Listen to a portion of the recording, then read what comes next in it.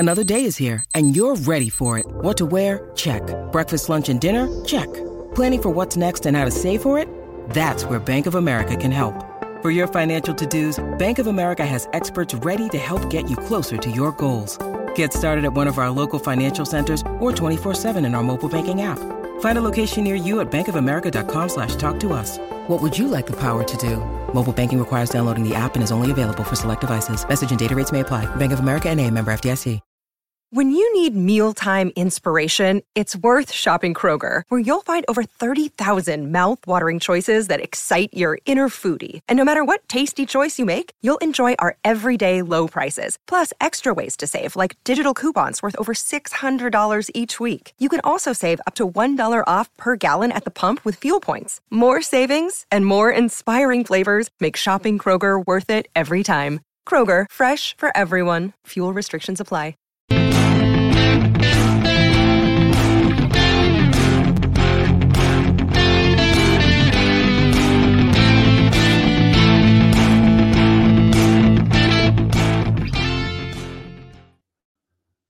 Hello, good evening, and welcome to the Talkin' Cop. Happy New Year to everybody. Thank you very much for joining us. We hope you are all over your hangovers and now having to process what we just went through at Anfield. It's finished. Liverpool 4, Newcastle not 3, in fact, just 2. We were almost at the requisite scoreline for this fixture, but what a game, what a game. I'm joined by my regular partners in Chris and Kev. Chris, hello. Happy New Year. Happy New Year, mate. Happy New Year, mate. Well, off to a good start, 2024, isn't it? Got the result. Yeah, it's just tough about making life hard for yourself. But yeah, good. It's a good win. 3 points clear. I'll take that. You know, I'd like to be a bit more clinical, but we'll go through that in a minute. But listen, shooting aside, the actual performance was really good, but the finishing, it's a bit criminal. But never mind. Listen, 3 points clear. Start of the year. Keep it going. That's right. And Kev, unlike a few other games we've done reaction shows for, I don't think we're going to struggle to fill up the show tonight. It was a pretty action-packed match, wouldn't you say? I thought it was a great game. We were brilliant. Up until the final clinical bit, everything that we did was dominance.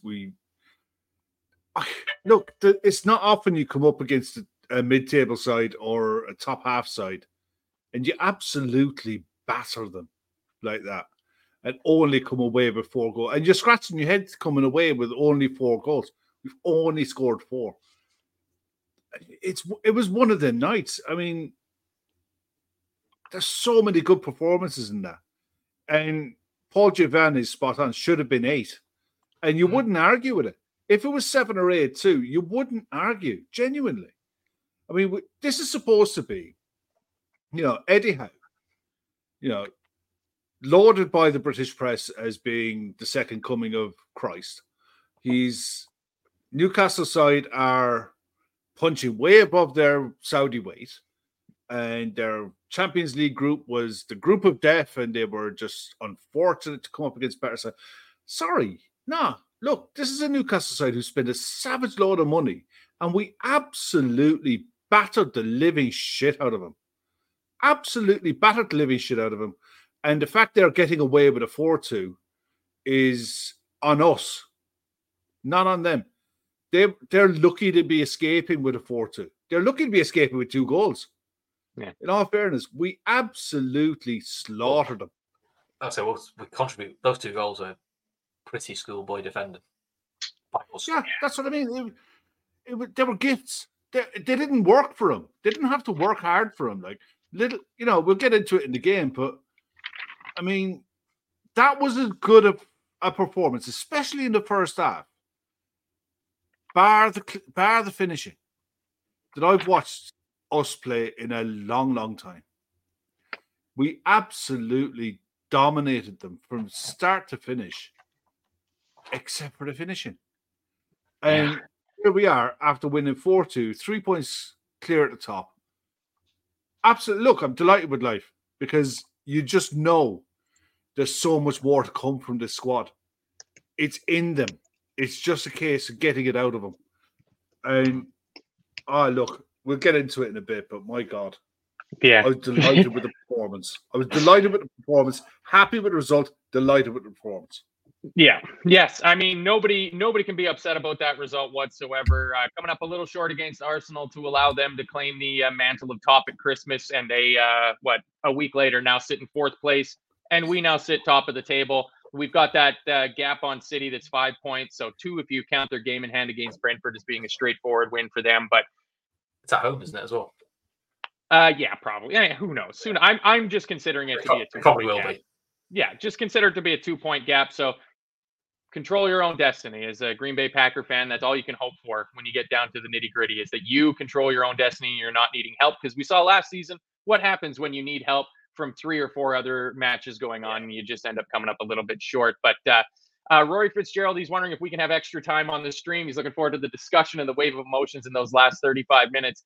I'm not sure what the boss man will say about that. I'm sure we'll hit the hour quite easily on this because we've done it for far more boring games. So, I mean, we got an hour and 20. We got an hour and 20 out of Union. Where we lost 2-1. It was the shittest game I've seen in my life. Yeah. Well, when you're good, you're good. When you can create content, you can create content. And I mean, in terms of creating absolute content, quite early before the match, Chris Brack was in the Telegram group with inside knowledge of a very interesting Liverpool lineup that was about to be dropped. And then when the lineup actually did drop, he was saying, I told you so. I told you so. So, Chris, I would like you to run through the lineup and tell me what was interesting about maybe the most predictable Liverpool 11. If you don't work out, that's how you become an ITK. You just go, interesting. I thought, and then when I go, I told you it'd be interesting. Well, you misinterpreted it as something else. Interesting. To be honest, look at the lineup. I think the question was, it was Diaz or Gakpo. I think that was the only question mark. Diaz made sense. Yeah, but you got them, Chris. I mean, you know, so it's for half an hour it was going on about what's this interesting lineup. It was so funny. I was so sad to drop a picture of Carvalho, but I still think I want to believe it. It would have been really funny. The others didn't know Trippier was injured, because I do think, because he's so out of form, I think they thought Diaz's pace against Trippier would have just been a bit of a field day with Dan Burns. To be fair, Livramento actually I thought played quite well. I actually think he's on form. He's in better form than Trippier in a weird way. I actually thought no Almiron and no Trippier in the side probably made him a little bit stronger, to be honest, because Trippier has been horrific. Yes. Other than that, I was fine in the back four, as expected. Szoboszlai and Jones, I thought rightfully come back in. Endo, it's his last game before he goes away to the Asia Cup, but he's there on merit. So, and the front three is the front three. You know, I think we went for pace and power, and I was just hoping we hit them early. And we tried our best to, but it didn't quite work out that way, did it? Yeah, no, I mean, we came absolutely flying out of the traps. And before I come to you, Kev, a little talk about Newcastle's lineup. Just a few fun things about the game. Allison's 250th appearance. McAllister back on the bench. Newcastle came in with the second worst away record in the Premier League. They've got 6 losses in their last 7 games in all comps. So now updated, that's 7 losses in their last 8 games. In the last 51 Premier League games at Anfield, Liverpool have only lost to Leeds, and 1994 was the last time Newcastle had won at Anfield. So they made a couple of changes. The big one, obviously, was Trippier being out, Almiron starting on the bench. The young kid Miley gets to go again, but that's a strong 11 from Newcastle. Just not a lot on the bench, is it? Yeah, it's not, and despite what Eddie Howe would have you believe, that's not a cheap lineup either. Tino Livramento, they paid good money for. Sven Botman, they paid good money for. Dan Burn wasn't cheap. Bruno Guimaraes, big money. You know, Alexander Isak, £62 million. Yeah, big Joe money. Linton, 49 million pounds. Not a cheap squad by any stretch of the imagination. Yeah, they've got injuries, but boo-hoo, so does everyone else. Eddie Howe is the biggest fraud in the Premier League, up with Ten Hag, as far as I'm concerned. I mean, talk about spoofing a living. I mean, the guy had one good season, but you know, you look at the rest of his career, he's been slinging around the Championship, getting sides promoted, or avoiding relegation, trying to play good football, but in general, avoiding the drop more often than not. That's been the total existence of his career. The fact that he's English has kept him in a job for as long as he has. Seven of their starting 11 started the 2-1 loss at St James's Park. Just to put it into context. Yeah, I mean, at the end of the day, that's a decent side. That's a side that, like me and Chris were chatting before the game, is set up to play 4-5-1 and hit in the counter, and it had pace to burn on the counter. Alexander Isak is a very good striker. He's a very good forward. You know, Anthony Gordon has pace to burn. Joe Linton is one of these players that, I mean, Carragher had him lined up on the right of a 4-3-3, mainly to track Trent and try to do a bit of a man marking job. And I could see that logic behind it. But at the end of the day, we come out of the traps, man. And for the first 5 minutes, we were on fire. And it set the tone for the rest of the half. It just didn't stop. It was pretty relentless all the way through. And Newcastle did well to live with us in large part because Dubravka had a Gordon Banks night. He had one of those nights that he had on his debut when he made his debut against Manchester United, where he just was unreal. He combined with some poor finishing. He made some outstanding saves. He's positioning tonight for some of the saves that he made. And he's the only reason that this isn't a cricket score. He's the only reason that this isn't a cricket score. Ashley L makes a point there. Gordon, 45 million. Bruno, 42. Botman, 42. Livramento, 42. Isaac, 70. You know what I mean? Don't give me the Newcastle fans will come out and start chipping the, you know, they have it there, the poor me syndrome. They're trying to compete with the big boys. My arse. I mean, at the end of the day, they've spent top six money in top six performance. Then they've got issues, and the fact that they're going towards injuries. We've got two players who've never played a lick for us this season. We've got three other players who have been out for a good chunk of time, and both left backs out. You know, and you don't see us crying about it, and you didn't see us crying about it last season when we were run into the ground from the year before. So there's reasons for things, but there's not excuses. Yeah. Sure. It's funny how people forget that when the Saudis came in the following January, they broke the record for biggest transfer spend in a January window ever. That just kind of gets brushed under the rug because they're not spending billions of the trillions that their owners have, that they're being reserved and, you know, keeping their powder dry. Tom Boland taking his flowers here. He says, he told you in the telegram that Dubravka would turn into prime Schmeichel. He's done it before. And he certainly did. I don't know if somebody has the stats on the number of saves he had. With about 15, 20 minutes to go in the game, he had made 8 saves. Top in the Premier League so far this season was Turner, has made 10 saves in a game, but I'm sure he must have eclipsed that. We had 15 on target. Yeah, so that would be 11 saves then. Yeah, that would be 11 saves there. And there was somebody up here. I think I've lost it because here it is. Kieran B, man of the hour, who's gifted us 5 memberships as well too. So if you see the little thing pop up, please accept your memberships because Kieran is still in the holiday spirit. Says Isaac always calm when finishing. That's what I like about him, his composure.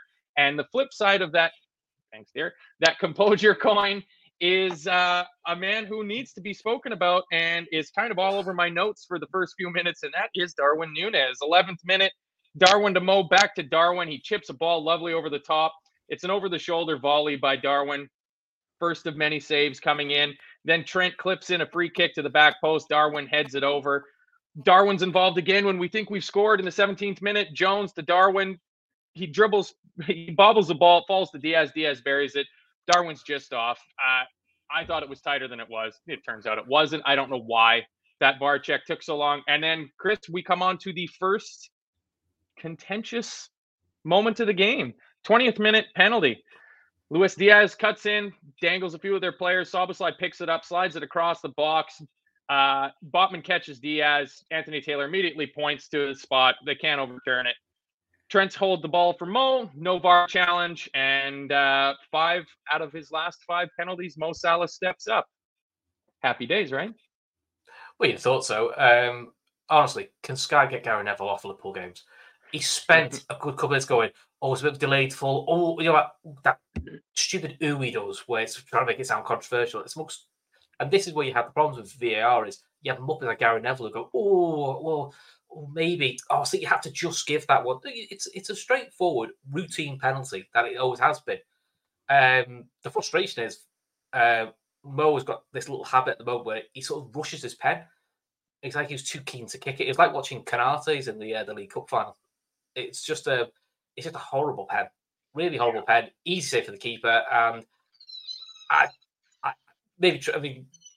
something I think Trent probably should do a bit better with his volley. But look, Mo should bury it. We see with his later penalty, if he just takes a breath and then puts it and aims at the corner like he normally does, no keeper gets near it. It was just nothing about it was good. It wasn't high enough to go down the middle. Wasn't in the corner. It didn't hit it clean. Just everything about it was just poor.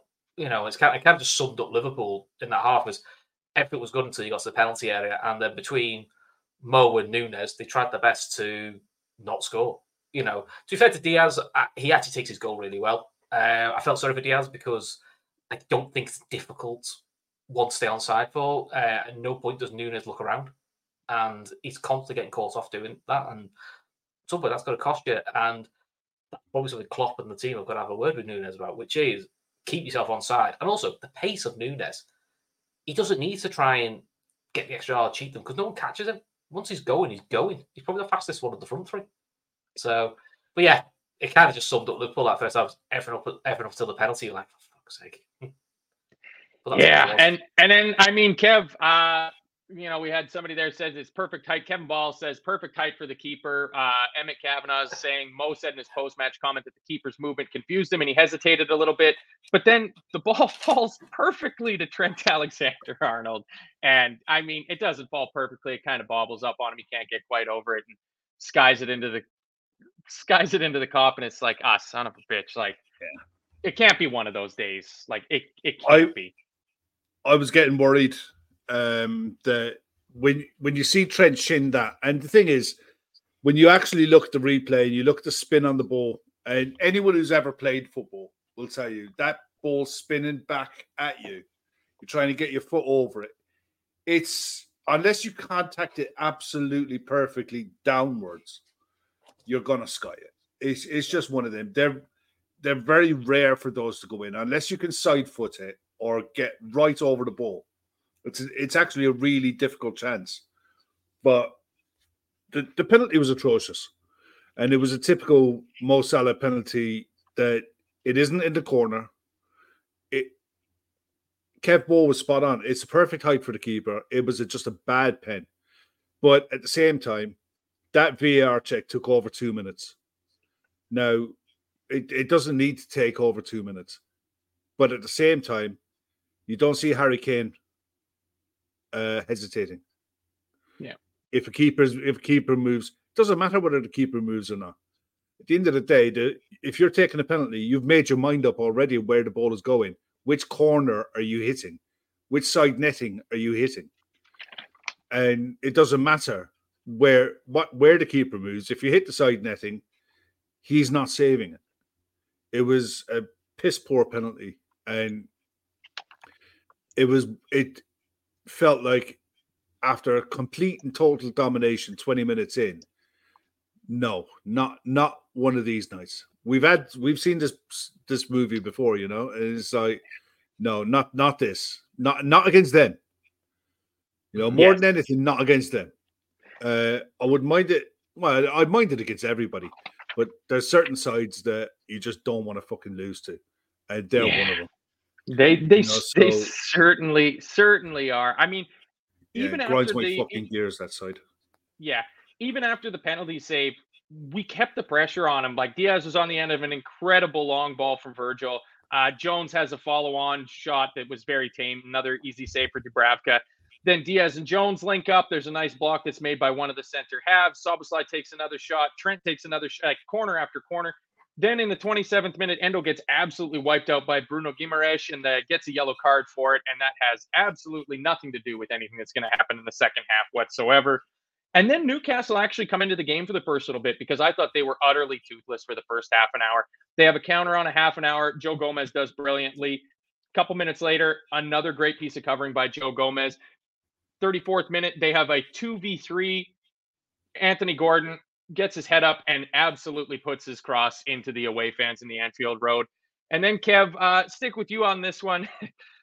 Trent cuts a pass out and loops a long ball up the field, and Fabian Schär lets it bounce. Darwin Núñez is too strong on him, and I know a lot of people on here have heard me defend Darwin Núñez. I will continue to back Darwin Núñez and hope and believe that he is going to come good, but he must fucking score. Like, he's got to score, right? He does everything. He does everything right there, bar finisher. And it was one of those games that once you got the first one, the rest were going to come, because then Newcastle might actually have to come out and play football. And that leaves you space to play in. It was always going to be a case. Could you imagine if we'd have gone one down to that long? Yeah. I mean, it's a different game completely. It was... We'd have still won, Kev. We can beat them with 10. The result masked Darwin Núñez' poor finishing. And I'll give him a pass on the first one because he had a chance earlier on that he took on the volley. It was inside the box. He took on the volley. Dubravka got down and made a really good save. And I give kudos to the keeper for making the save more than Núñez with the shot, because he took it first time, took it early, and they either go in or they don't. But this one, he did everything right. He did absolutely everything as you want your centre forward to do. He out-muscled the centre back, got in a position, has to finish it. He just has to. And at the end of the day, there's no drama about it. But I'll be honest, he does 9 out of 10 things you want your centre forward to do, he does brilliantly. His work rate is phenomenal. His eye for a pass is really good. His strength, he's running in behind. He has to time his runs better. But other than that, he does everything really, really well. He's just not a good finisher. Whether it's pressure, whether it's in his head, I don't know. Whether it's technical, I don't get it. But at the end of the day, he doesn't finish for the amount of chances he gets. He creates for himself. He doesn't get the amount of goals he should get. I mean, at the end of the day, we're visiting Man United fan. Can you imagine if well, look, let's be honest, Højlund is poor example. Imagine if Nicholas Jackson. No, wait. No, let's be honest. But let's just be real here. There's levels to this game. But he's creating enough chances for himself in games to bag a goal a game. And we need that. We do, because I'll be honest, I thought Sky were the coverage that I was watching were raving about Mo. I thought Mo was fairly normal today. I didn't think he did anything exceptionally brilliant. Thought he did what he had to do within the game. I thought he was a good 7.5 out of 10, no more, no less. But I love how highly rated Mo Salah is, that he gets 2 goals and an assist, and you're like, meh. No, but mate, you look at the goals that he got. He missed a penalty. He had a tap in, and that's shit that for the amount of chances that we created, anyone could score those. You don't have to be Mo Salah to score those. I mean, not anyone. We're just discussing somebody who probably wouldn't. Look, Darwin needs to clean up his finishing for sure, 100%. Everything else about his game, I love. More than anything, I love his work rate. I love how much when he's involved in the game, how strong he is, how much of a willing runner he is. His pressing is really, really good. But man, he's got to improve his finishing. He just fucking has to. Has to. Yeah, there's no two ways around it. And I mean, Chris, not only does Darwin miss a gilt-edged chance, but it's like seconds later and the ball's in the back of our fucking net. And it's like, well, there it is. That's the type of game it's going to be. And we get a bit of a... It's extremely tight, isn't it? It's not... Okay, I'm glad you said that. It is off, but it's extremely tight. I thought ours was tight. the Diaz Darwin Núñez offside goal earlier in the first half. And when they showed the lines, there's a clear gap in between. And it's like, okay, why did that take so long? Now, I had Martin Tyler and Andy Townsend, I believe, as my commentators. So lucky me, I'm off to 2024 on a great start in terms of commentators. Well, you could have had fucking Martin Tyler back. But Andy Townsend said, and I quote, marginal, much closer, and maybe on. And he was further offside. He was further offside. The gap in between the lines was bigger.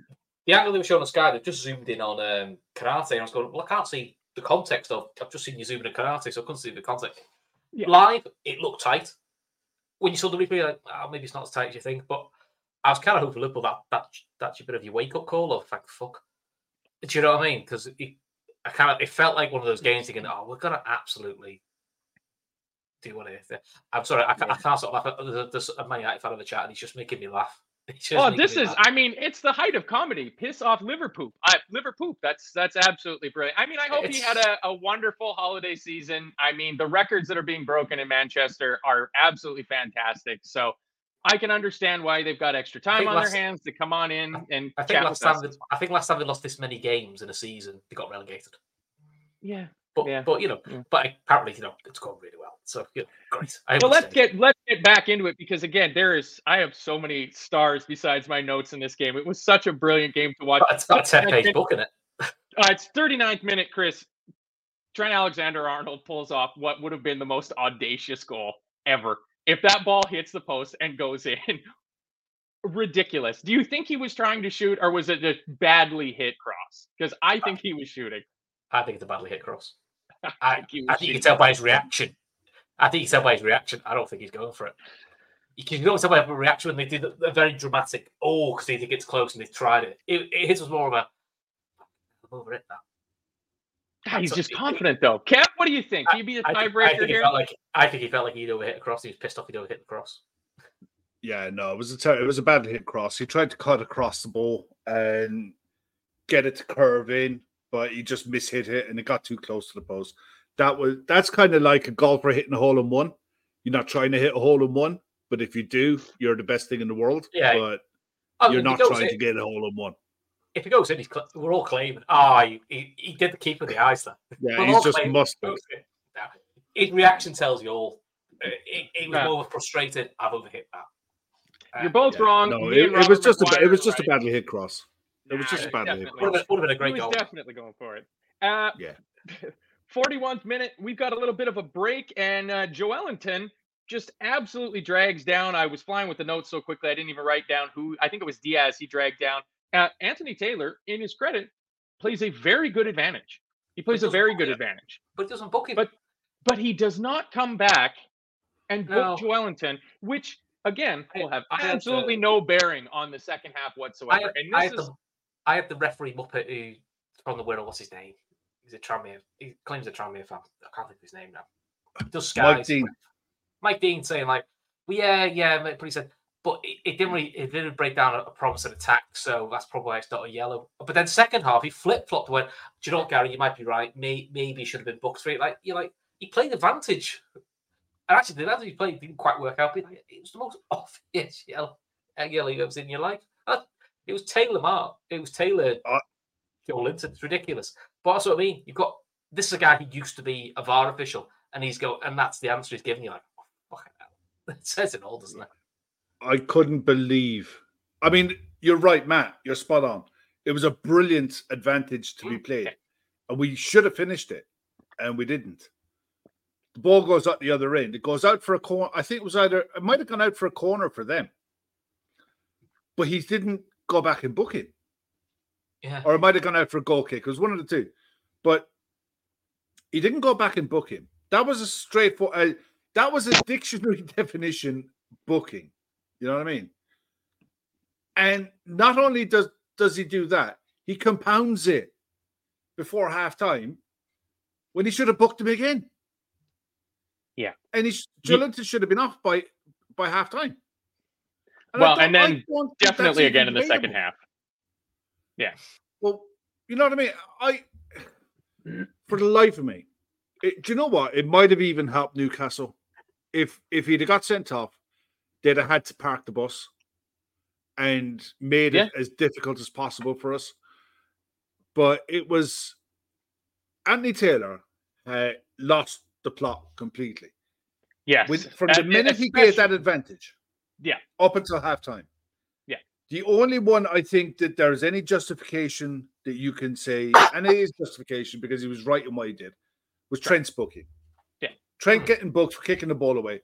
What Trent has to learn how to do, whistle goes, pick the ball up, walk back, throw the ball back to whoever is coming up to take the free kick, get back into position. The only reason they kick the ball away is so that it gives everyone time to get back into their slots so they don't take a quick free kick. But read the room. You know what I mean? Yeah. It was poor from him, but I understand why. Yeah. Because Taylor... He's got to learn his vice captain, though, and he's also got to use his brain. Because how many times was Van Dijk and Karate telling him, calm the fuck down? Yeah, but why was he riled? It was nothing to do. It was nothing to do with the yellow card. Yeah, but it was nothing to do with the yellow card. But it was nothing to do with the yellow card, was it? It was to do with Taylor's ineptitude in the preceding 5 minutes. The fact that they know they've missed a shed load of chances, they've played really well, and they've missed a penalty, and Newcastle should be down to 10 men. And not only are they not down to 10 men, he isn't even on a booking. Yeah. And yet here I'm getting a booking for petulance. Yeah. Which is ridiculous. That's what yellow cards are brought in. I know, but he's been done for that a couple of times. He's got to learn. I know that. You know what the refs are like. Yellow cards. They're so pernickety. They'll pick up stuff like that, but a leg break tackle, they won't. That's kind of... But this is it. Yellow cards are brought in. Yellow cards are brought in to stop dangerous tackles. Yeah. And when you see... And I don't think Joe Linton's tackles were anywhere near dangerous, by the way. No. But Joe Linton should have been off. There's no debate. I don't think there's any debate in that. Yeah. And look, it gets to halftime. The crowd booed Taylor off at halftime. Yes, you Bastard was very audible over my feed. Very audible. Yeah. I thought it was Gary Neville, to be fair. I'm lucky I didn't have him, although in fairness, I had the non-Sky Tyler as well, and he wasn't too bad. No, Tyler wasn't too bad. There's an old friend of the show, Courtney Neary there. Hi, Courtney. Hey, Courtney. Sorry about Costas being injured. We know he's your favorite. You wouldn't get along with Chris because Chris hates him. We had this conversation face to face, and she was so it's all right. As well she should be.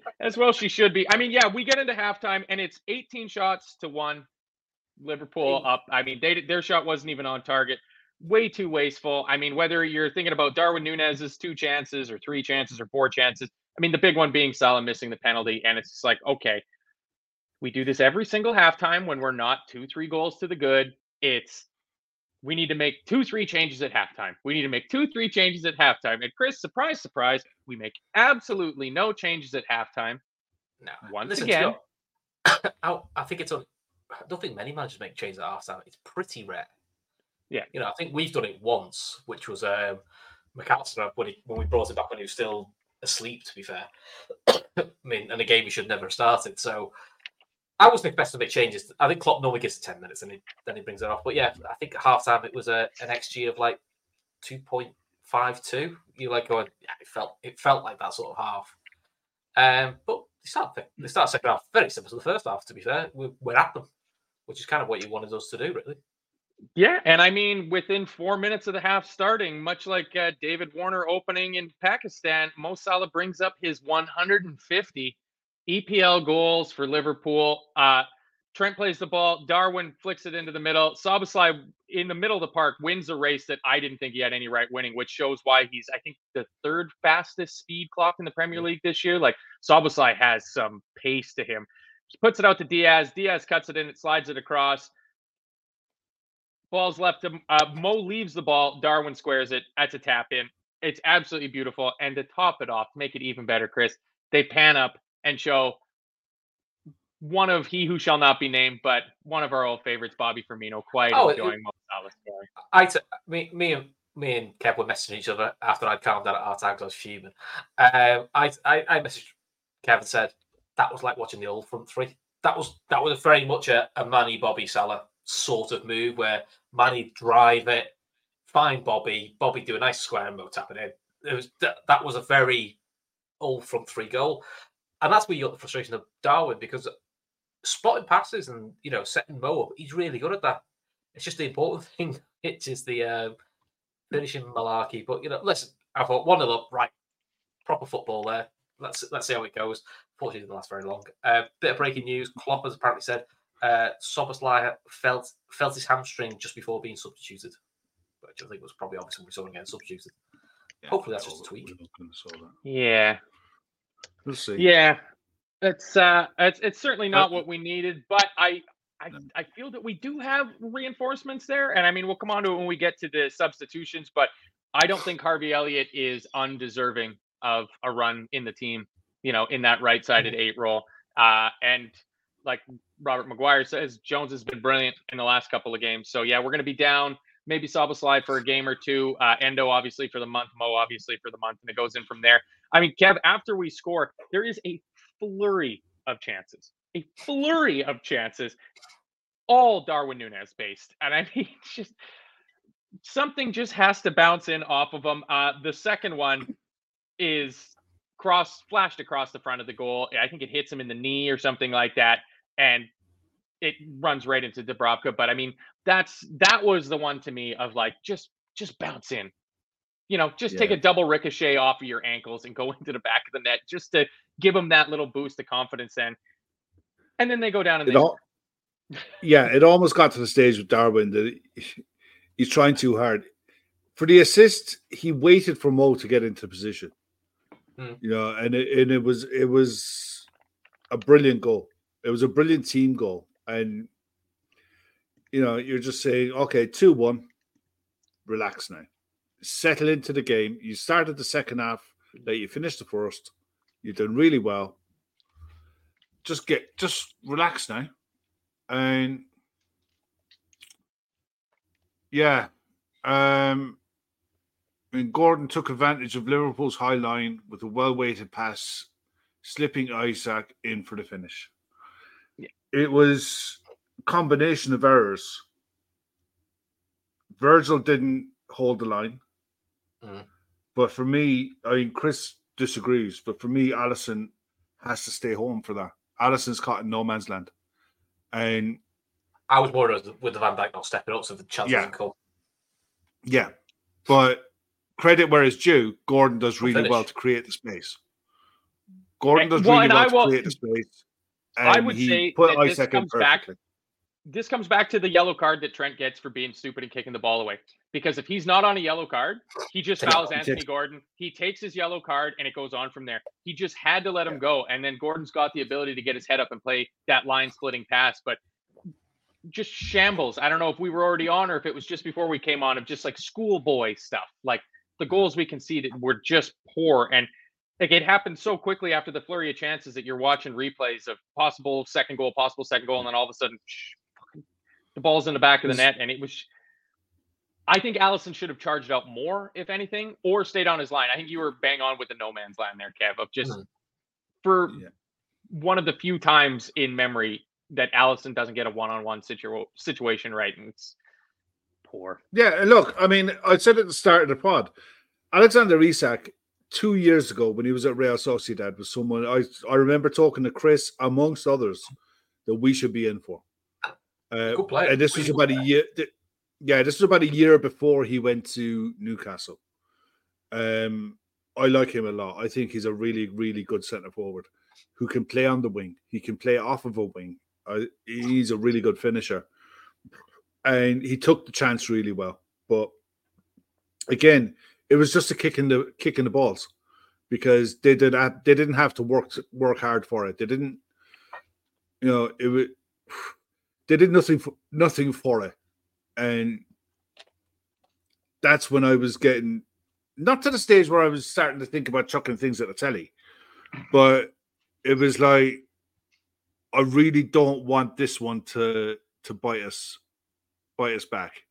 It was frustration more than anything else, because the performance levels were there, and that's all I said at the start of the game. I put it into a group, was like, put in a performance and the result will be fine. we'll win the game handy. And it turns out we did. But that was the performance I was hoping for a while, because I don't think we've played well, arguably throughout December. I don't think we've played well. We've got results, but I don't think we've played well. Yeah, West Ham in the cup, I think, was good. Yeah, but, you know. Yeah, but I'm on about in the league. Thanks, Mark Donegan, for 5 gifted subs. Guys, grab your subs. Hopefully you've got that you accept gifts on your settings for YouTube. But if you want to become a member of the Talking Cop, it's $3.99 a month. And once we get over the Christmas and New Year stuff, and we get back to normal, there's going to be shed loads of shows that are going to be both live and are going to be live for members only. So if you want to be involved in that, please, it's $3.99 a month. It helps us out an awful lot. And, thanks very much for Mark for chucking in the gifted subs. Really, really appreciate it. And, we look forward to seeing the people who take them in the Telegram members group and having the banter with all of us, because it is a great laugh and it is a good way to get through the day as well. Yeah, no kidding. So those memberships were grabbed real quick. So Gare Cahill, Morton, CJ, Stigblom, Anderson, and Minnie Ann have snagged up those memberships. So thank you, Mark. Also, one of Gav's next shows that he's going to be hosting might be Sunday night, maybe one morning on a 30 or something like that. Because we've passed over the 100 member mark, he's going to be raffling off another prize. And speaking of raffling off prizes, we had our Soboslai jersey that was raffled off up over the Christmas period. We've got another prize coming up soon, so stay tuned on that. Also, the charity stuff that's going to be coming back online once Gav gets all of his details ironed out right there. So yeah, we've all had a week of eating heavy and drinking heavy and spending time with friends and family and relaxing, and now it's getting into that sprint for the finish line. Chris, you said earlier when we were going through the lineups that Livramento played well. I will point out that on the 60-minute mark, Luis Diaz absolutely skinned him and flashed the ball. To be fair, he can do that to a lot of people. Yeah, but I mean, this one was absolutely lovely. It was one of those chop change inside. It was like early Bobby Firmino sort of move. Nobody gets on the end of the flashed across ball through the box. And then a few minutes after that, we ring the changes. And once again, I think there's been maybe one game this season where we've done our post-match reaction show and went, I don't think the subs work. Subs worked. The subs worked. I mean, you looked at our despite what Gary Neville will tell you, which is the subs apparently made Liverpool worse, which he was just getting into before we scored. Whereas I saved this comment here from Vase of Flowers. It was a beautiful turn of phrase. Neville being on all our commentary for Sky Games is palpable nonsense. Raticus Mancunicus should be relieved of his LFC commentary duties for a while. And if that isn't the most perfect description of Gary Neville in a most scientific manner, that's lovely. But they did. I mean, we had Gravenberch came on for Soboslai, who apparently might have a little bit of a hamstring issue. Gakpo came on for Darwin Núñez, and the man, Diogo Jota, comes on for Luis Diaz, who I thought Luis Diaz had an incredible game. I thought he was very good, and I thought he got taken off because he looked like he just might pick up that second yellow card. Yeah, I think we knocked out the early 1 o'clock. I actually thought Diaz played well. It was unlucky, roughly, not to have the goal. But as Neil Atkinson of Anthorap rightly points out, please do not listen to the voices of worried Mancunians. It's not real. And it's true. If Gary Neville's worried about you and, things are quiet and, I'd be concerned, do you read that as he's shit in the bed because he's going, it's Liverpool side for real. This is what Gary Neville's doesn't want you to realise. This Liverpool side is very good. As much as I'm frustrated with how we finish, it's because we know how good this side is. And we know there's a league title to be won. And Gary Neville knows his little piss pot of a club is nowhere near a league title. I won't be near a league title for years. And it's quite funny to see. Yep. And then very shortly after the changes, what is now becoming very much like when Thiago first joined us, an obligatory yellow card for Wataru Endo. Just one more before he goes off to captain Japan to what is hopefully a successful Asian Cup for him. And then the 66-minute, Kev, this is another one that I've starred with PGMOL written beside it. Joelinton finally picks up what should be his third yellow card of the match. And I mean, it's just the consistency stuff. I mean, it sounds like you're just bitter when you only talk about poor refereeing when you're on the losing end or you come out with a draw or something like that. So I think it's important to also mention it when you come out with all three of the points, that some of what passes for refereeing is just awful. And it's not like I've taken in a fair bit of other teams' contents over the Christmas period because some of the results went very Liverpool's way.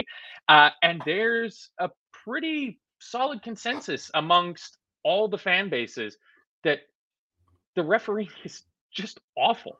Like it's bad. Yeah, it is. I mean, the thing is, I liked what Klopp said in his pre-match press conference the other day when he was talking about VAR,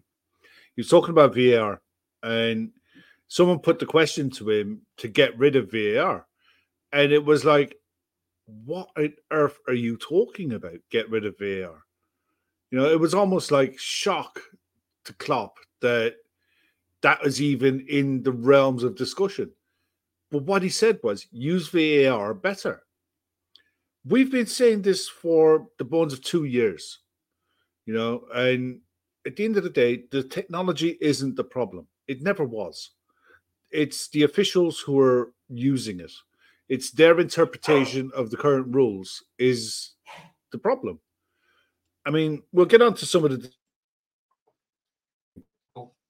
that Joe Linton booking. You could tell the reaction of the crowd. The reaction of the crowd was like, finally, you know. But it was one of those ones that it was coming. Go back to Endo quickly. Endo was brilliant again today. Yes, he was. He doesn't do anything. Yeah, we're going to miss him because he doesn't do anything spectacular, but he does the basics really, really well. You know, he's not the quickest, he doesn't have to be. Not when you're in that position with the game intelligence to be able to read what's going on. And Sky, to their credit, in the build up to the game, they did a piece on Endo, and they showed a stat for Liverpool's first 14 games without him, and their last, I think, 5 with him. And they focused on the amount of shots on target we faced. And it got down to, in 5 games that Endo started, it got down to 1.8 shots on target as an average for the 5 games. And bearing in mind, 2 of those games were against Arsenal and Manchester United. I mean, and it's not all down to Endo, but a large majority of it is purely and simply because his ability to anticipate danger and snuff it out and have the bravery to snuff it out when it's high up the pitch. Look, I was just really impressed with him. He is going to be missed for sure. Is he the long-term answer in that position? Don't think so.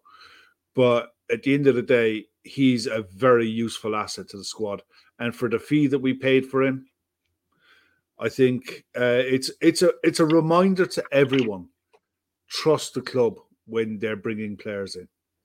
When a player actually does the lean at the AXA and signs on the dotted line, trust the club. All right. Or perhaps not judge him. Or perhaps not judge him after 3 games. Exactly. With no preseason. There might be a reason why there's a bit of a slow start. And the games he played in, we were down to 10 men or 9 men in pretty much all of them. Yeah. But, I mean, it's a great show to bring up Endo there, Kev, because Sam Tandy says Endo won 2 massive 50-50 challenges against Bruno in the first half, one which got Bruno his yellow card. He also, 73rd minute, I had to change pens because I ran out of ink because I was taking too many notes. I have Newcastle counter, Endo does a plus, and the next thing I have is we score, make it 2-1.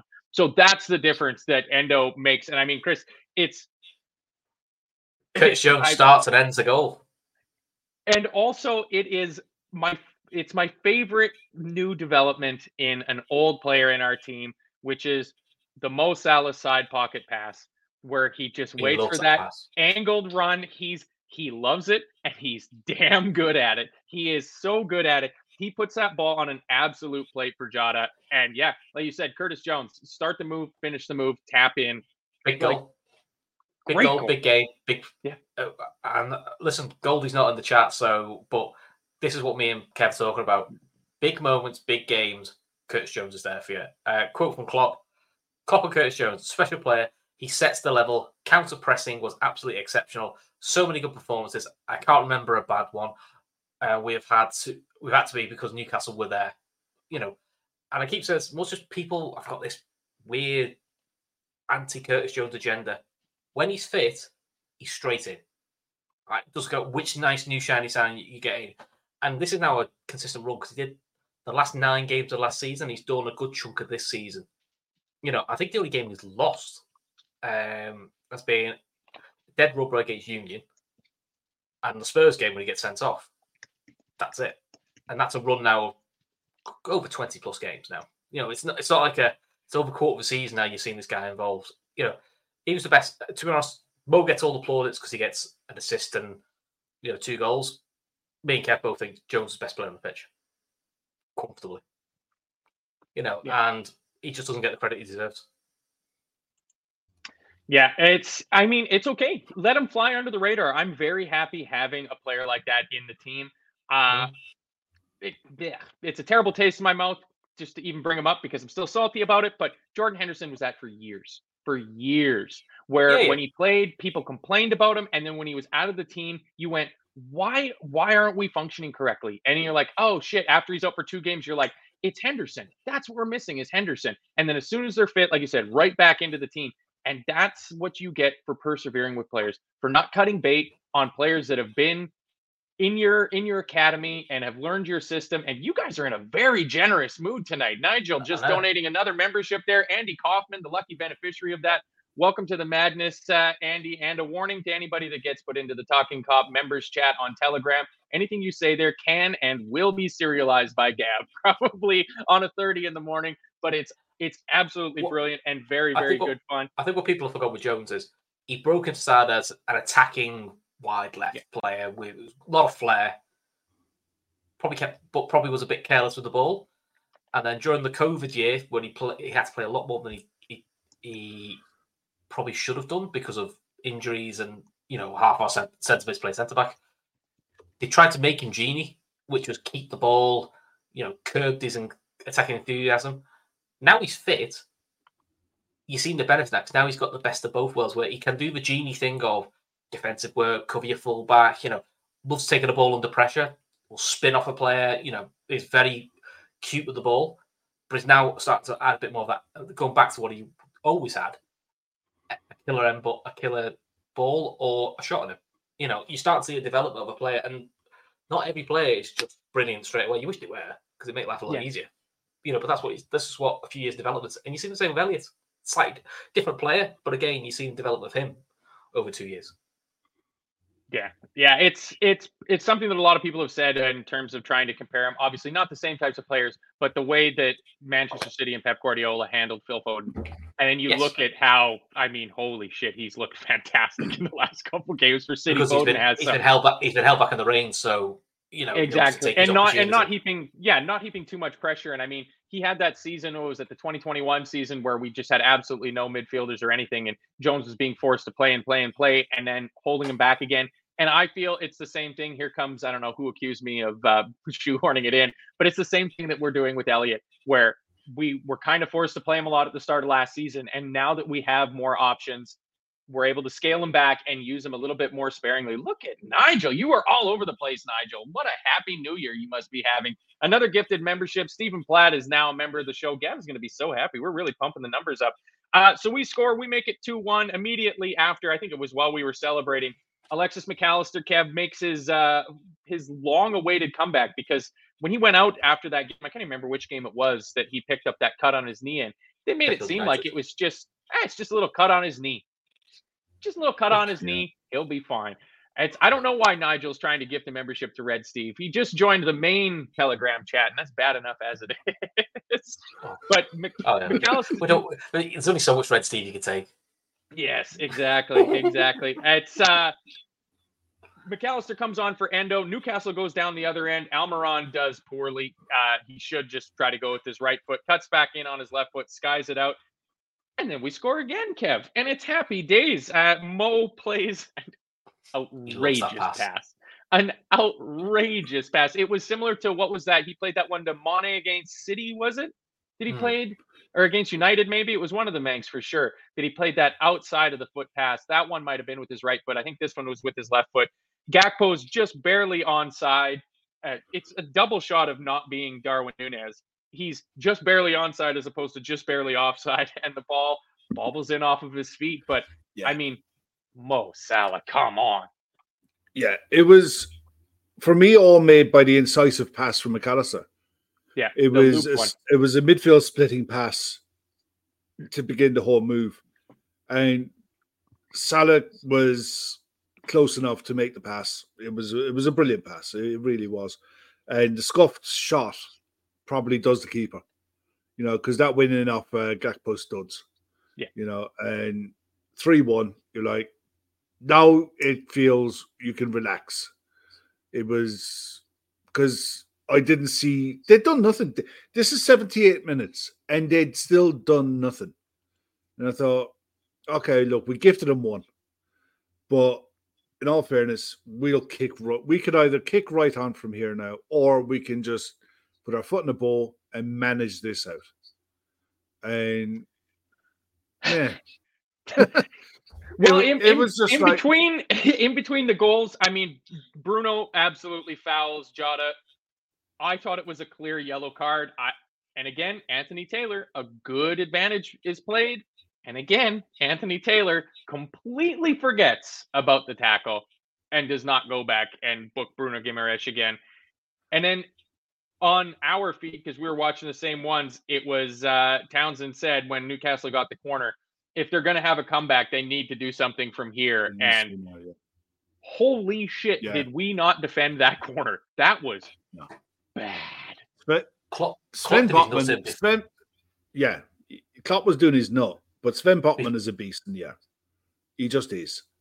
And it was poor. This is, I suppose, one of those things when you make changes that you have to make sure the right man is picking up the right player.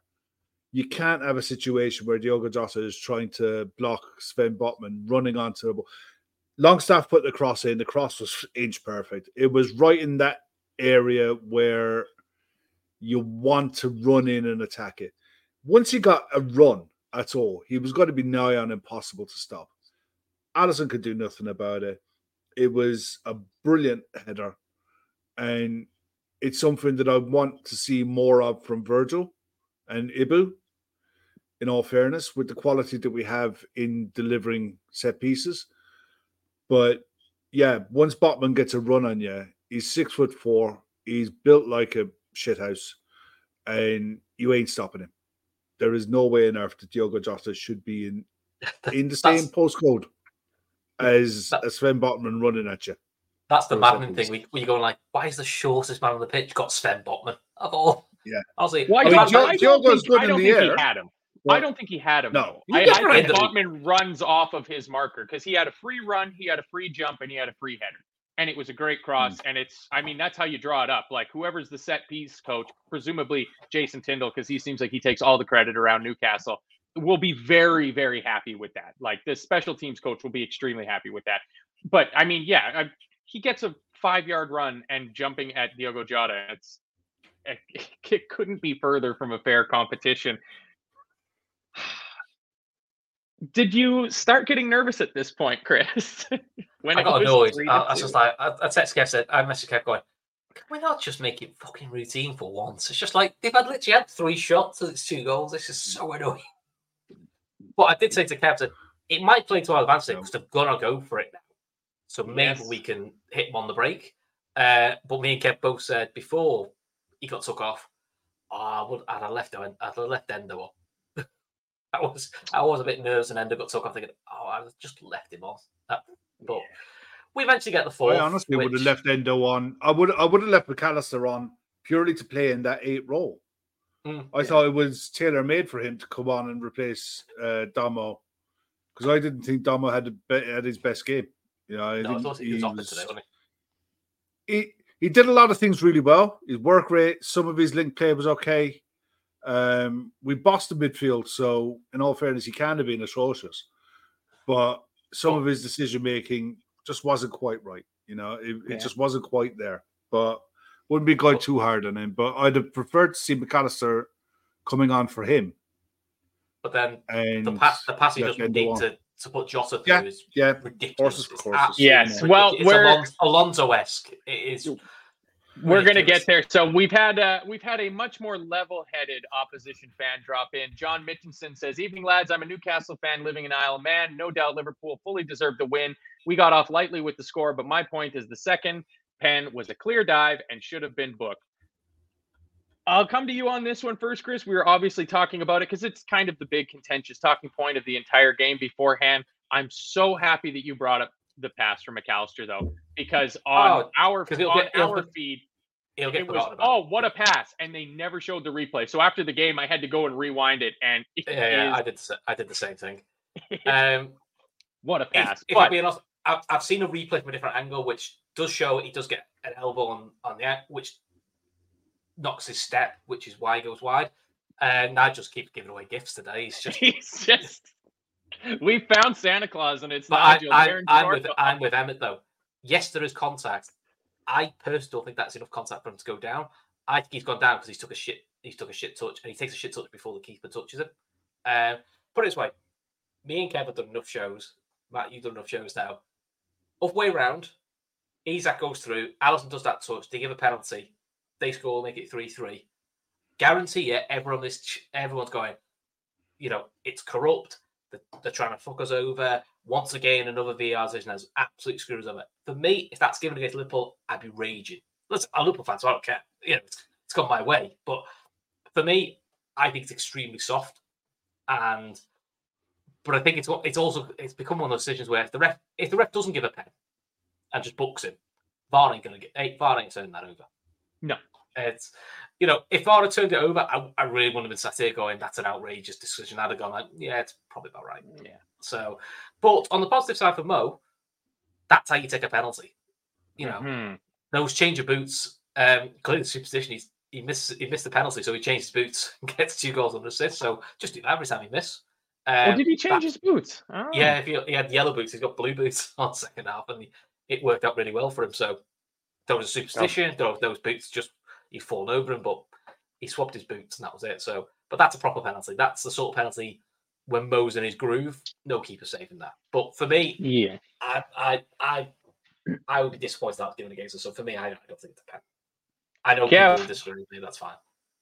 What's your take on it? Once it was given, it was never going to get overturned. He did what every forward should do in that situation. Felt the contact, he went down, got the pen. And it's something that, and you've seen it throughout the game tonight, where Salah was fouled 2 or 3 times. He didn't go down. He didn't get the decision. So if you don't go down, you're not going to get a decision. I mean, Dubravka, the actual turn that Jota did to get away from Dubravka was brilliant. Yeah. But the touch with I think he took it around Dubravka with his right foot and then knocked it on with his left foot. That touch was probably a little bit too hard and the angle was a bit too tight. Felt the contact, he went down. And 99 times out of 100, a striker will go down in that position. If it's given against you, Chris is absolutely right. You're tamping. You're coming onto the stream and you are absolutely raging. And I am backing you 100% because it's bollocks. But this is 2024 and this is football. Mm. And do you remember, I remember years and years ago, back when Michael Owen first started doing this. And when Michael Owen first started doing this, he was brilliant at it, but he got slaughtered for it because English players don't do that. But guess what? Continental players have been doing this for decades. And at the end of the day, if you feel the contact in the box and you're a striker and it's your advantage, you go down. At worst, you're going to get a booking for a dive. But in a VAR era, you're making the referee make a decision. That's all you're doing. And but this is where the referee if he doesn't go down, the referee doesn't make a decision. If he goes down, he has to make a decision. And either way, VAR are reviewing it. If he doesn't go down, we're probably all slaughtering him saying when you go down, you learn the penalty. Go down. Yeah, exactly. And I still think in my opinion, I do sort of agree with Ian Wright in this a little bit. I still think he can get the ball to take a touch and still slot it. But I think he should decide I'm taking the pen. And do you know what? Look. Yeah. See, this is where I was getting a bit peeved. And I'll say if I disagree with a Newcastle fan on social media, the joys. It's all quite fair. Gary Neville then kept bringing back up the Diaz one, going, well, we had this with Diaz one. Oh, I probably accept the Diaz one, but I don't accept this one. It was like, one, why are you bringing up the Diaz one? It's a Stonewall penalty. But that is, and people can't see it, that's what Gary Neville does. It paints a picture, paints a narrative. So next time a Liverpool player goes down, well, the last two were a bit questionable. I might not get that. That's what he's painted, because that's how he works, But for me, I wouldn't have if it had not been given, I wouldn't have been screaming Billy Bird if I had been going, that feels about right. Yeah. So it was one of them. It was one of them, 100%. Yeah, it's going to be, if it gets given against you, it's going to be one that you're fuming against. So I totally understand John's, especially as a Newcastle fan, being furious about it. At the same time, there is contact. It's undeniable that he makes contact on him. It looks a little awkward that he takes the step or two before he ends up going down to the ground. But that was what I was saying to Chris before the game, is if he doesn't go down, and because his touch the first touch takes him around the keeper, the touch with the left foot to set the ball up to put it in the back of the net was a little poor of a touch. If he gets onto that and tries to hook it in with his left foot and puts it into the side netting, that's never being given as a penalty. I think he's got contact. I think he's got time to take a touch and then slot it. He might have, but he might not have thought that in the moment, because when you round the keeper, that the defenders are rushing back. You're probably going to try to snatch at that chance. Maybe not, because Jota de Slota is the coolest man on the pitch with the ball in the danger area. But what I'm saying is, fair play to Klopp. You bring a guy on, and he gets an assist. He gets 2 assists. So that's just our little Diogo. He is something. Everybody says that he's the best finisher. He's the most clinical player we have, and that he's going to be bloody important for us for the next month. He's the most vital person in our squad now until Mo's back. Until Mo's back. And last time when we were tracing, I know we didn't do the quadruple. We tried to do the quadruple. Mo was away this time of year as well for AFCON, and Diogo was the most key person. Got you through League Cup semi-finals and everything. So, just a captain Mo. Yeah, that's true. I think I captain Mo, but the prick missed the goal. Yeah, well, I captain Darwin, so you're all welcome. I'm going to drop him, and then he's going to absolutely start exploding with the goals. That actually now puts Mo's now level with Haaland now, isn't he? Both on 14, and he's actually top of the assist record as well with 8, along with Watkins. So yes, but obviously Bukayo Saka is having a much better season than Mo Salah. I think at the halfway point they had the highest rated players so far in the season, and Saka was Salah was in 5th place, and it's like, I don't understand how other people can't recognize. Saka's a really good player, but he isn't yet at doing Mo Salah numbers. He isn't, and that was always my criticism of Arsenal is, it's not because we're playing him next, it's not me. Because if they score fast, they will, then so be it. Who in that Arsenal attack is going to get 20 league goals? It ain't Jesus, because he's never done it. Don't think Saka's done it yet. He has the potential to, but he's not done it yet. Martinelli definitely isn't that person. No, I don't. And then Nketiah isn't that person. That's a big problem for Arsenal. Is you need at least one lad who's going to get you 20 league goals. Liverpool got Salah. I think below Salah, I think that's where we can all now say it's a bit of a debate. Whereas City, it's Haaland. And actually, I think if you got 100 games, I actually think Alvarez is probably a 20-goal season striker. I actually think he is Haaland's replacement when he leaves. I think they've already got the lad ready. Well, hopefully that comes sooner rather than later, because it's been kind of nice having that freaky Norwegian robot on the sidelines and not scoring hat tricks on a quite regular basis. Let's see here. Yeah, Mo's 151st in the Premier League for Liverpool. He's 31 to 38 on penalties now, so just shy of 82%. There was a point just before the 90th minute when Timmy Sean Longstaff absolutely smashes into Jota knee on knee, gets a yellow card for it, that it was like, oh, fuck, no. Because we know that Jota likes picking up a little bit of a... Did you notice he did the looked back and the things you did to your mate, hold me back. And he was doing that looks and I go, make sure you fucking got hold of me. Oh, Virgil, I'll take you on. You can see it. He's like, I'll take you on. You can see him looking back and they go, don't let go. It's one of those, don't let go. Finally, in about the 91st minute, I got the first real piece of cringe Martin Tyler commentary where he said, and I quote, finally, Anfield is in full voice in the 90th minute. Oh, fuck off. Were you not listening? Like, I Diogo think Jota's song just rang around the ground. Like, I think Neville went, "Oh, it's quite lively tonight." I said, and I feel like saying, "Do you know why it's quite lively tonight? Because this is the game that matters. That's where you are, Gary. This game matters." I think you've been at enough games at Old Trafford. I've watched many games of United when they're winning stuff. Old Trafford was always quiet, apart from the big games, the games where you think, this is a win to take us top. This is a win to open a gap, and the crowd gets behind. That's how crowds work. It's a myth that everyone thinks every game the crowd's massive. It's not. It's for the key moments.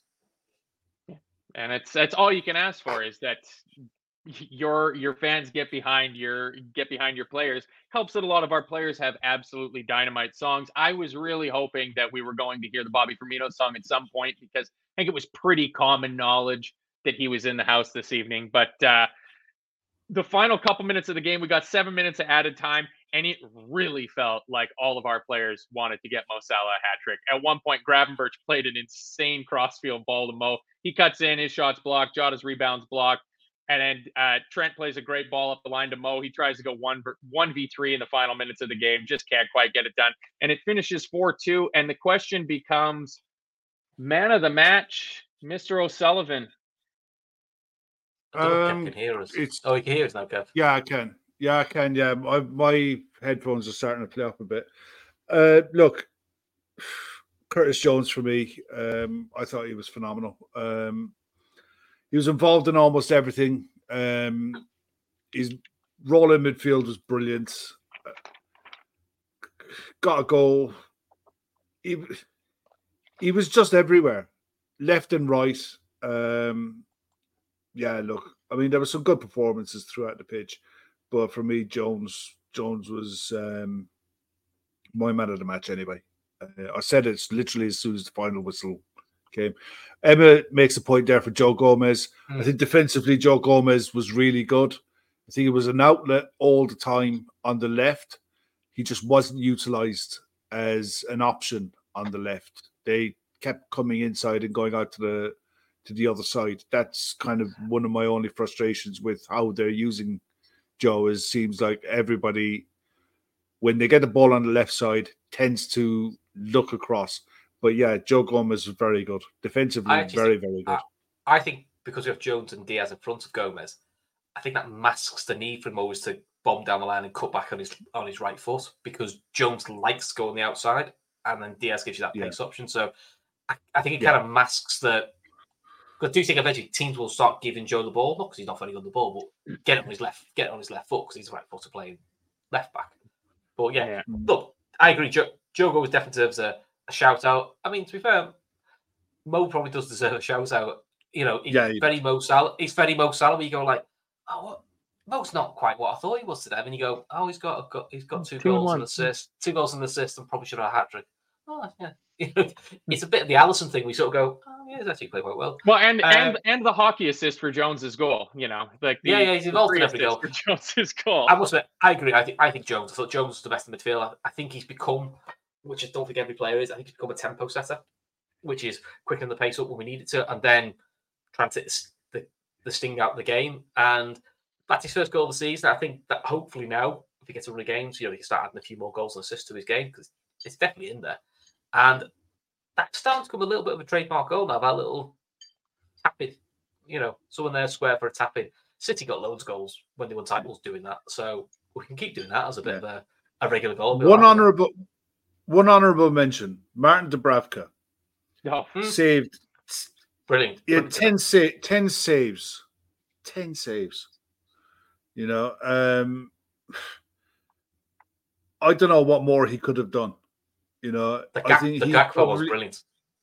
Yeah, he probably had one of his best performances as a keeper, and he's going away after conceding four goals. It's not often. Paul Givan is spot on. Dubravka, prime Casillas, and if you know the game, you'll know what it is. Yeah. It was Liverpool against Real Madrid. We covered it in a previous show, Chris, and Casillas on the night was. Yeah, Casillas was ridiculous on the night. Oh, and Liverpool they got battered. Battered 4-0. And honestly, if you watch the game back, just watch back. if it's not for Casillas, Liverpool generally could have put 8 or 9 past. And this was a good Real Madrid side. It wasn't the Real Madrid we've seen today, but it was a very good Real Madrid side. Credit where it's due, Martin Dubravka. The Gakpo save, I generally thought Vitelli had glitched because I was celebrating it. Oh, what a goal! What a finish! I was like, oh shit, he saved it. Oh, I generally thought Vitelli had glitched. That's why I've just not seen it hit the back of the net, and I was like, oh shit, he saved it. Yeah, he just had one of them nights, and some keepers do when they come to Anfield, But look, credit where it's due. He was really, really good. Yeah, and I mean, I think defensively, I mean, even Dan Burn going into the game, I'm sure a lot of the Newcastle fans would have been, looking through gritted teeth. That doesn't make any sense, but quite concerned about the prospect of Big Dan Burn going up against Mo Salah. But for the most part, he did quite well. Like I said, Livramento did fairly decently against Diaz on the other side. Just they offered so little going forward.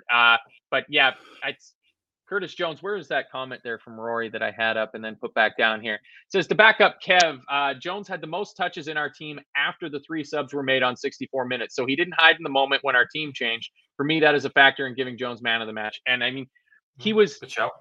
Yeah, and he was very fluid, I noticed, throughout the game. Like, we weren't... him and Szoboszlai were quite happy to change sides for a bit. And the forwards as well, too. Like, we're becoming a lot more dynamic in our positioning going forward. You saw in the first half, I thought Trent stayed as more of an orthodox right back a fair bit. But then in the second half, he was popping up everywhere all over the midfield. And it feels like it's starting to click. Like, it did feel like a game where he had to invert, because I think that's what Newcastle was. I think Newcastle wanted it to be a bit of a dogfight in the middle. I think today was a game for width. But I think perhaps when you play Arsenal, that will be a game where if Trent plays, you want to invert. Yeah. I mean, that'll be interesting who we play against Arsenal. It's just a pity, actually, that you talking about Dubravka there, Kev, that we couldn't have hit like the 7 of the 7 XG that we had, and Dubravka had a terrible game, because then it could possibly lead to Loris Karius starting in goal for Newcastle, or Dizzy Gillespie, I believe, is their other backup goalie. But I mean, it was a very, very good match, a very, very fun way to start 2024. And then Centurion LFC comes in here and just absolutely drags it all back down into the mud and reminds us that it's nearly a fortnight before our next league game. So, yeah. Yeah, but we've got the FA Cup. We've got the FA Cup, and we've got a semi-final to look forward to. Yeah, I mean, but we got a league to win, Chris. We got a league to win. 99 points is still on the cards. We've got more than a league to win. We've got to go for everything. That's the mentality. Yeah. Come on, Matt. You should know this. You know the game. All right, I like that. Well, you've been Mr. Debbie Downer here. I'll say, I don't know, we can win the league, and now you're thinking we're going to win everything. I didn't say. I'm happy you're on board. I think the phrase I said was, "There's a league to be won, so start playing serious." That's the phrase I used. 99 points, baby. 99 points. That's what we're going for. I think that's just about enough. We're coming in under an hour and 20, so we did do a little bit of extra time to talk about what was an absolutely lovely game. Big thanks to the people that donated tonight. Mark Donegan, 5 subs. Nigel, I don't know, he must have given about a half dozen or something like 67. That. Yeah, Kieran B at the start of the show gave 5 subs. I mean, that's absolutely fantastic. It's even better by the fact that Red Steve got none of them. He can pay for his own sub. That's if you want into that chat, Red Steve, you damn well have to pay for it. But yeah, thanks everybody for joining us. If you're new here and you're not a member, I count on all of our members to have already hit the like button. But if you're in here lurking, joining us for the first time, listening to it on download, rate the show. If you liked it, give us a 5-star review. If you didn't like us, let us know why you didn't like it, and we'll try to have Chris correct his behavior afterwards. But hit the thumbs up button on the YouTube on your way out. Chris, anything before we go? Fuck off, Matt. No, all good. See you all on Sunday. Sunday we'll play next, isn't it? Yeah, Sunday. Yeah, Sunday will be a double barrel post-match show, and then right into the big Sunday night show with Gav and the gents going on with there. So, and then presumably Gav will be recovered from his favorite week of the year, Christmas and the New Year's, and into the 30s, because I believe Mr. O'Sullivan is a bit of a weight loss challenge contest going on, isn't there? It's not so much of a contest, but there is. Myself, Emmett, and Gav are doing. It's not for charity. It's not for anything. It's just for ourselves, really. But the 3 of us have decided that January 1st, we're going to start doing a bit of a weight loss thing. And Emmett has rightly said he's off for some more rice cakes. Yeah. No, look, you can't dunk them in chocolate. It doesn't count then. Just so you know, that doesn't count. Yeah, we had the weigh in this morning. And just keep an eye on stuff that might come out over the next few weeks or months or whatever. But we'll keep everyone updated as to how we're going. I couldn't do that. Last time I stood on the scales, it said get off. So that probably said, "Oh, ow, you're hurting me." Yeah. My weighing scales is a lying sack of shit. So they all are, Kev. They all are. But I mean, yeah, that's absolutely great. And I mean, hey, it's the time of year where everybody tries to do something to get a little bit healthier. And then as the stresses of the Premier League title race and the push for a Europa League go on and on, I'm sure the cans will sneak back in for all of us. But hey, we're off to a very good start. So on behalf of Chris Brack, Kev O'Sullivan, I've been your host, Matt. This has been the Talking Cop post-match show. Finished at a raucous finally in the 90th minute Anfield. Liverpool 4, Newcastle 2. And let me tell you what, boys, we're top of the league. Thanks for joining us, everybody. See you on the next show. Sports Social Podcast Network.